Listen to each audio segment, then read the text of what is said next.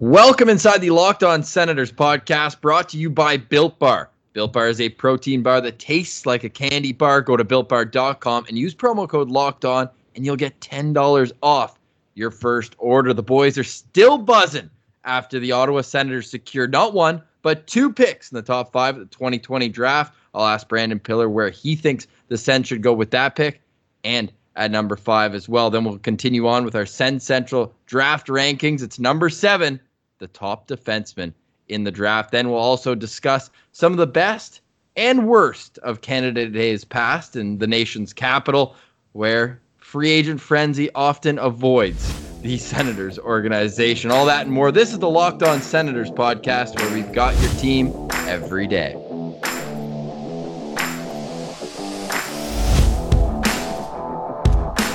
Today is Monday, June 29th. My name is Ross Levitan. You're listening to the Locked On Senators podcast. And Brandon, 2-show week because the boys have been on a tear. You know, we've been covering at Sens Central on Twitter, everything you need to know about the draft lottery, and we're just getting started in our countdown because how solid is it, Pillar, that we're at number 7 today, and any of these 2-7 will be Ottawa Senators? Absolutely, and the top 7 is just filthy. So to know that the worst we could have picked was 5 and 6, and we're getting 3 and 5 is absolutely amazing. And a lot of people, I hate everything that I'm reading online about people being like, wow, Sens fans should be mad. Sens fans lost the lottery.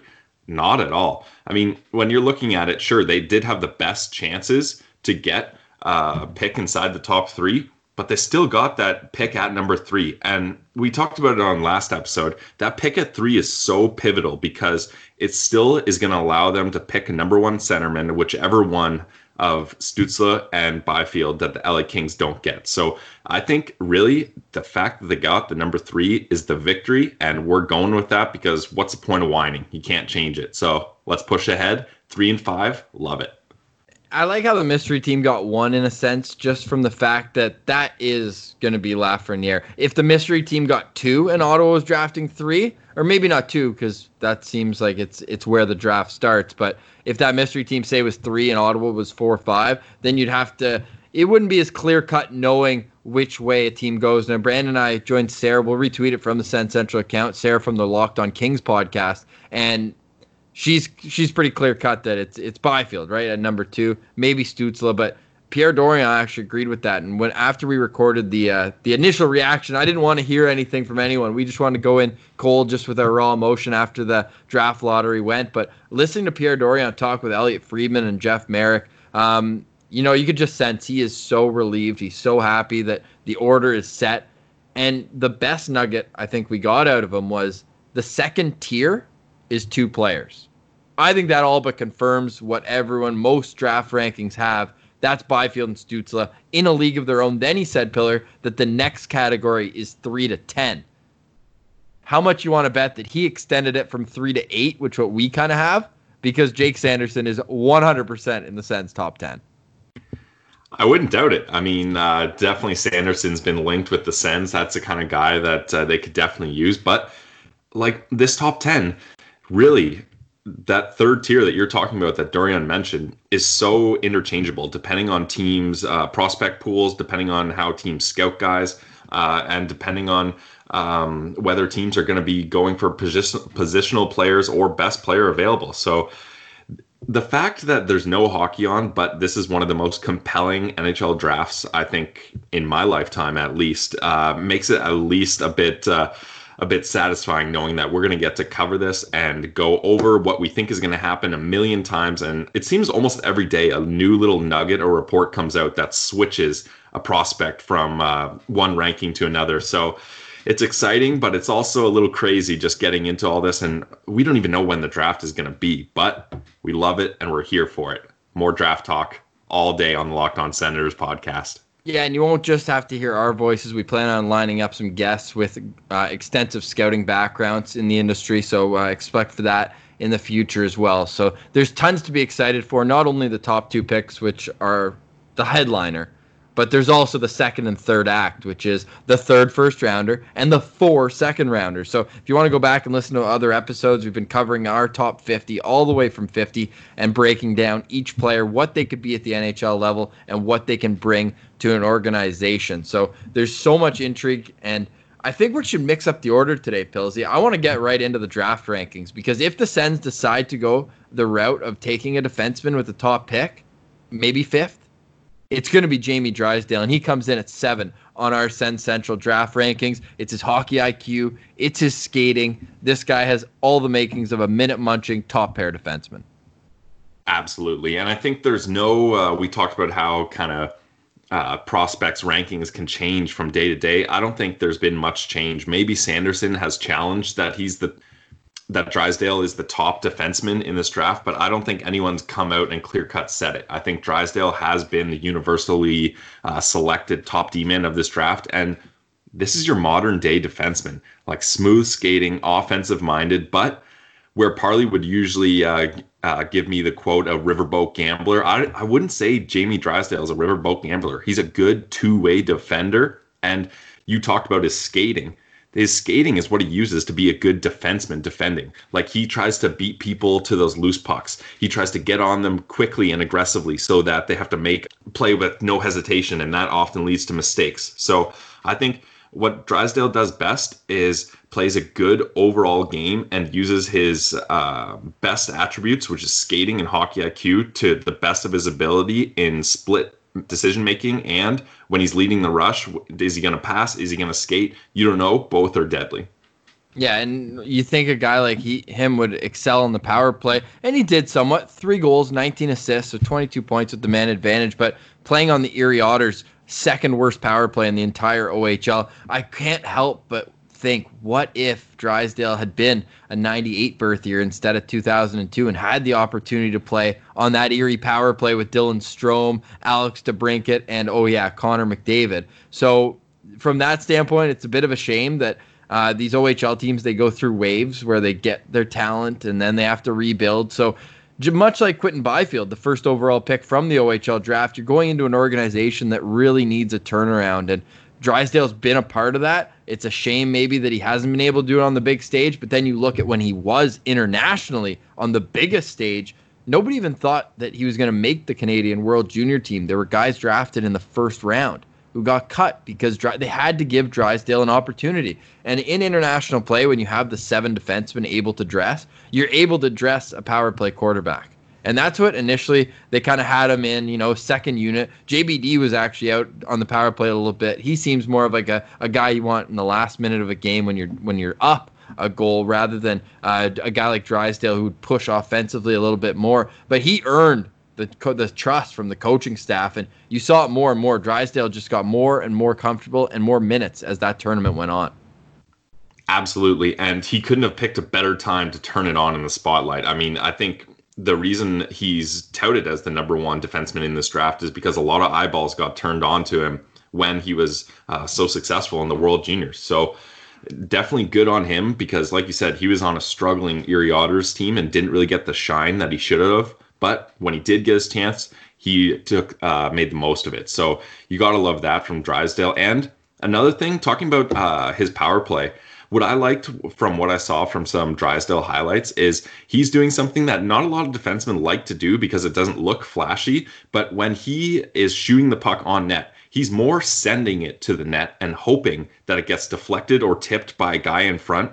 And that can come in 2 results. Either it's great because you get the assist on that tipped puck that goes in, or it can look kind of embarrassing. It kind of looks like you're tossing a muffin up at the net, and if it misses, it kind of looks like a waste. But that's his hockey IQ coming into play, where he's trying to do things differently rather than just wind up and fire a slap shot as hard as he can in hopes it goes in, right? So I think his hockey IQ and his ability to kind of toe the line with his good skating is going to make him a really good quarterback for a power play coming up in the NHL. Yeah, and his shot is not known as being the heaviest or hardest, but he can get it off, and as you mentioned, it's accurate where he wants to put it in a perfect spot for a tip. Uses his active stick defensively a lot as well. You mentioned the body positioning to win those 50-50 battles, but he's poking the puck off his stick, and he can transitions so quickly from defense to offense, and you love to see it. First couple quick strides, and he's gone.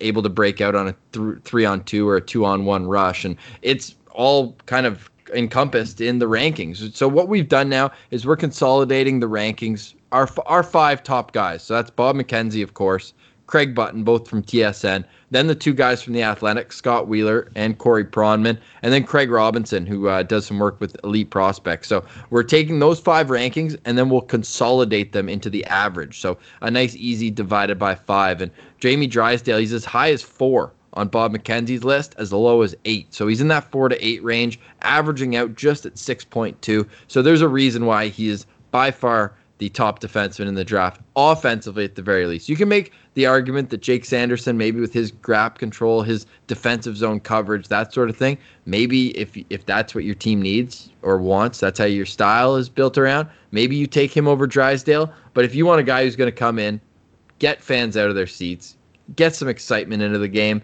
it has to be Drysdale, right? I think so. But I think the only thing I would say kind of to counter what you just said there about getting fans off their feet and stuff, I don't think he's going to be that flashy defenseman. I think he's going to get a lot of secondary assists from starting the rush, which is going to rack up the point totals. And I think he's going to do just a lot of the little things right. Like you said it, he doesn't have that bomb from the point, or he's not a big opposing defenseman that's going to specialize in separating the man from the puck. He's going to be a smooth skater. He's going to make good decisions passing the puck, and he's going to try to hit his teammates in front of the net for those tip shots on the power play. So I think he's going to do a really good job racking up points, but he may not be as exciting as people hope. He's a right shot defenseman too, which we should mention, probably the most coveted position in hockey. Maybe after the Quentin Byfield-esque 6'4" and up power center that we see all over the NHL thriving. But as a right shot defenseman, a little undersized at 5'11", 175 pounds. You figure he'll grow into that. Who's a player comparable you'd have for Jamie Drysdale? Anyone come to mind? It's tough to say. I think off air we were talking a little bit about Jacob Trouba as kind of guy that he could reach for and strive to be like. And I think that's a good player comparable. I mean, Trouba's a great defenseman. He was a part of that decor in Winnipeg that was just stacked for years to come until he had to find his way to New York. But I think that's a great pick. If you get a guy that ends up similar to Jacob Trouba, that's a guy who's going to play on your top pair for years to come. Yeah, my guy, and it is a left shot defenseman. We mentioned Drysdale, right? But how about a guy like Chris Letang? Just like such an effortless skater, a guy who maybe doesn't have the hardest shot, doesn't score a lot of goals, but always dangerous, especially on the power play, but also with the active stick, good in the defensive zone. I think if he could end up like Chris Letang, whoever picks him, whether it's at 3, 4, 5, 6, or 7, you're getting an extremely talented player.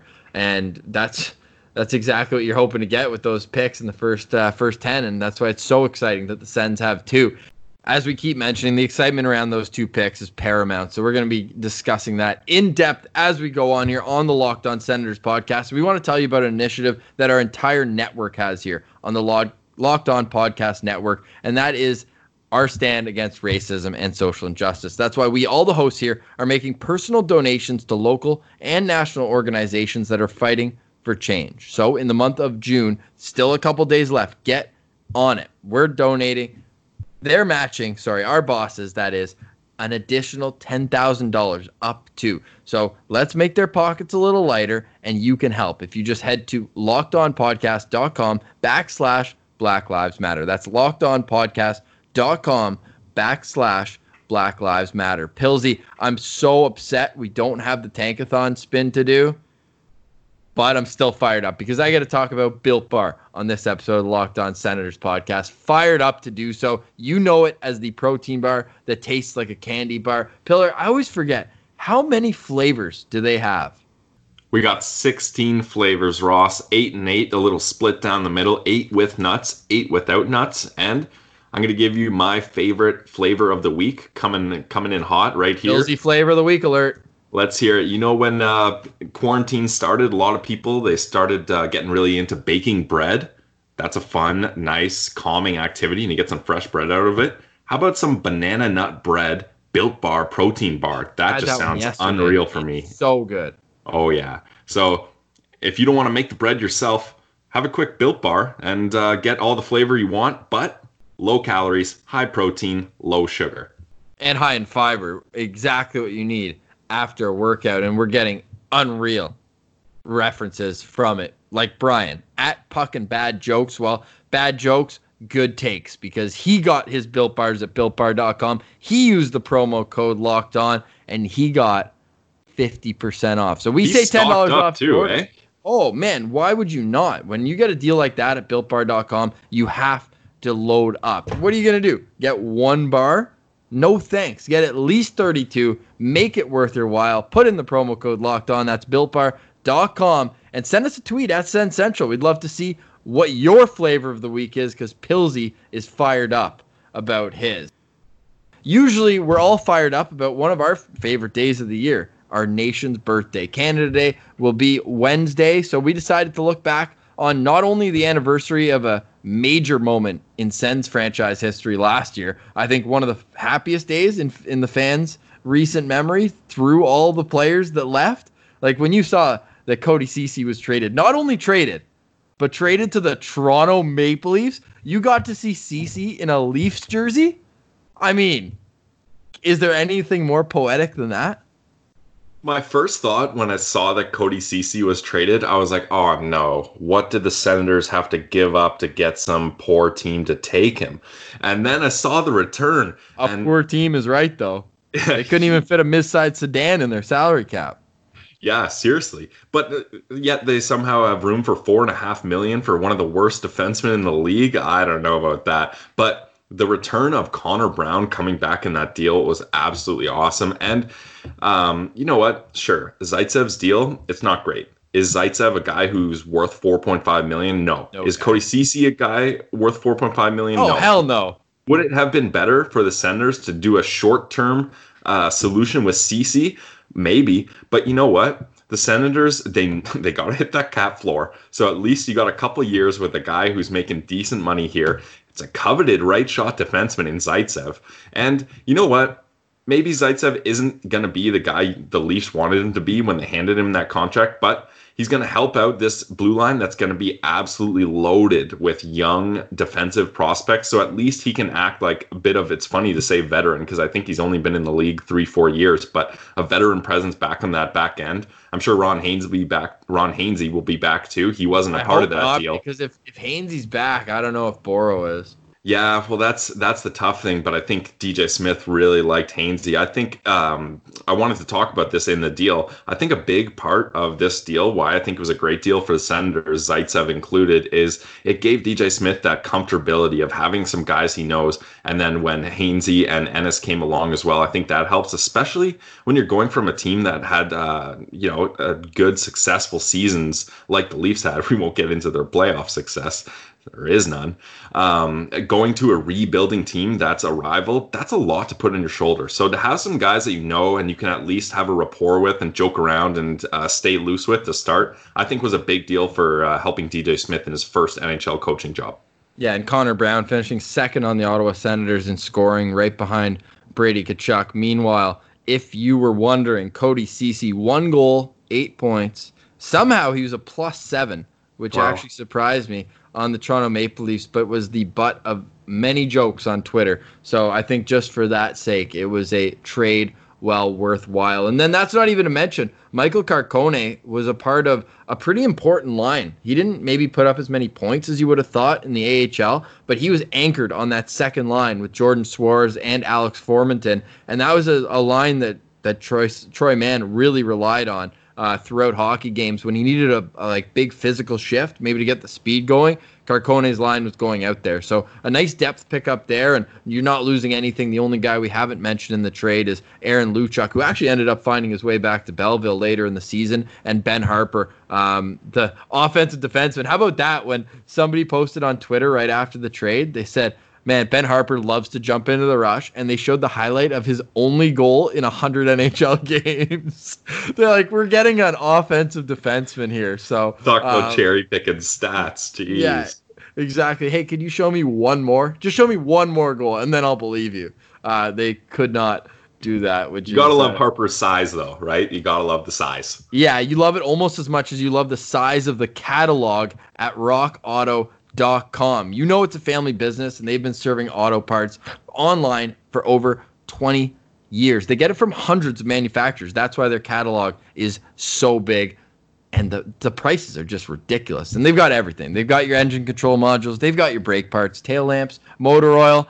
And if you have a cat, you might need new carpet. Whether it's for your classic or daily driver, get everything you need in just a few easy clicks. And guess what? It's directly delivered to your door. The rockauto.com catalog, it's unique, remarkably easy to navigate. Quickly see all the parts and brands available for your vehicle. Choose the brand, specifications, and prices you prefer. Best of all, prices at rockauto.com always reliably low and the same, whether it's for professionals or do-it-yourselfers.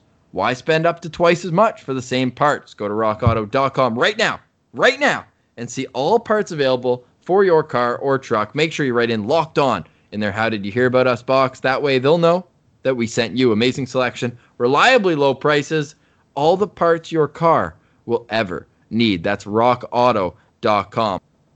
All right, we already mentioned the Senators, not very busy on July 1st in years past. What comes to mind for me first? How about having a press conference to announce Eric O'Dell, who played for the Binghamton Senators? Having a press conference for that is the biggest waste of everybody's time on Canada Day. I could not believe what I saw, Pillar. Yeah, that is pretty funny. I kind of forgot about that one, to be honest. And you almost feel bad for O'Dell a little because he's probably like, really? Because you don't want to put. You want me to come down to the rink to sign something, or are we're gonna chat?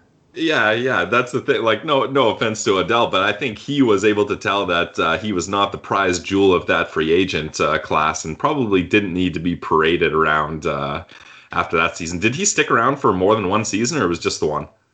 He actually never played a game for the Ottawa Senators. Oh, nice.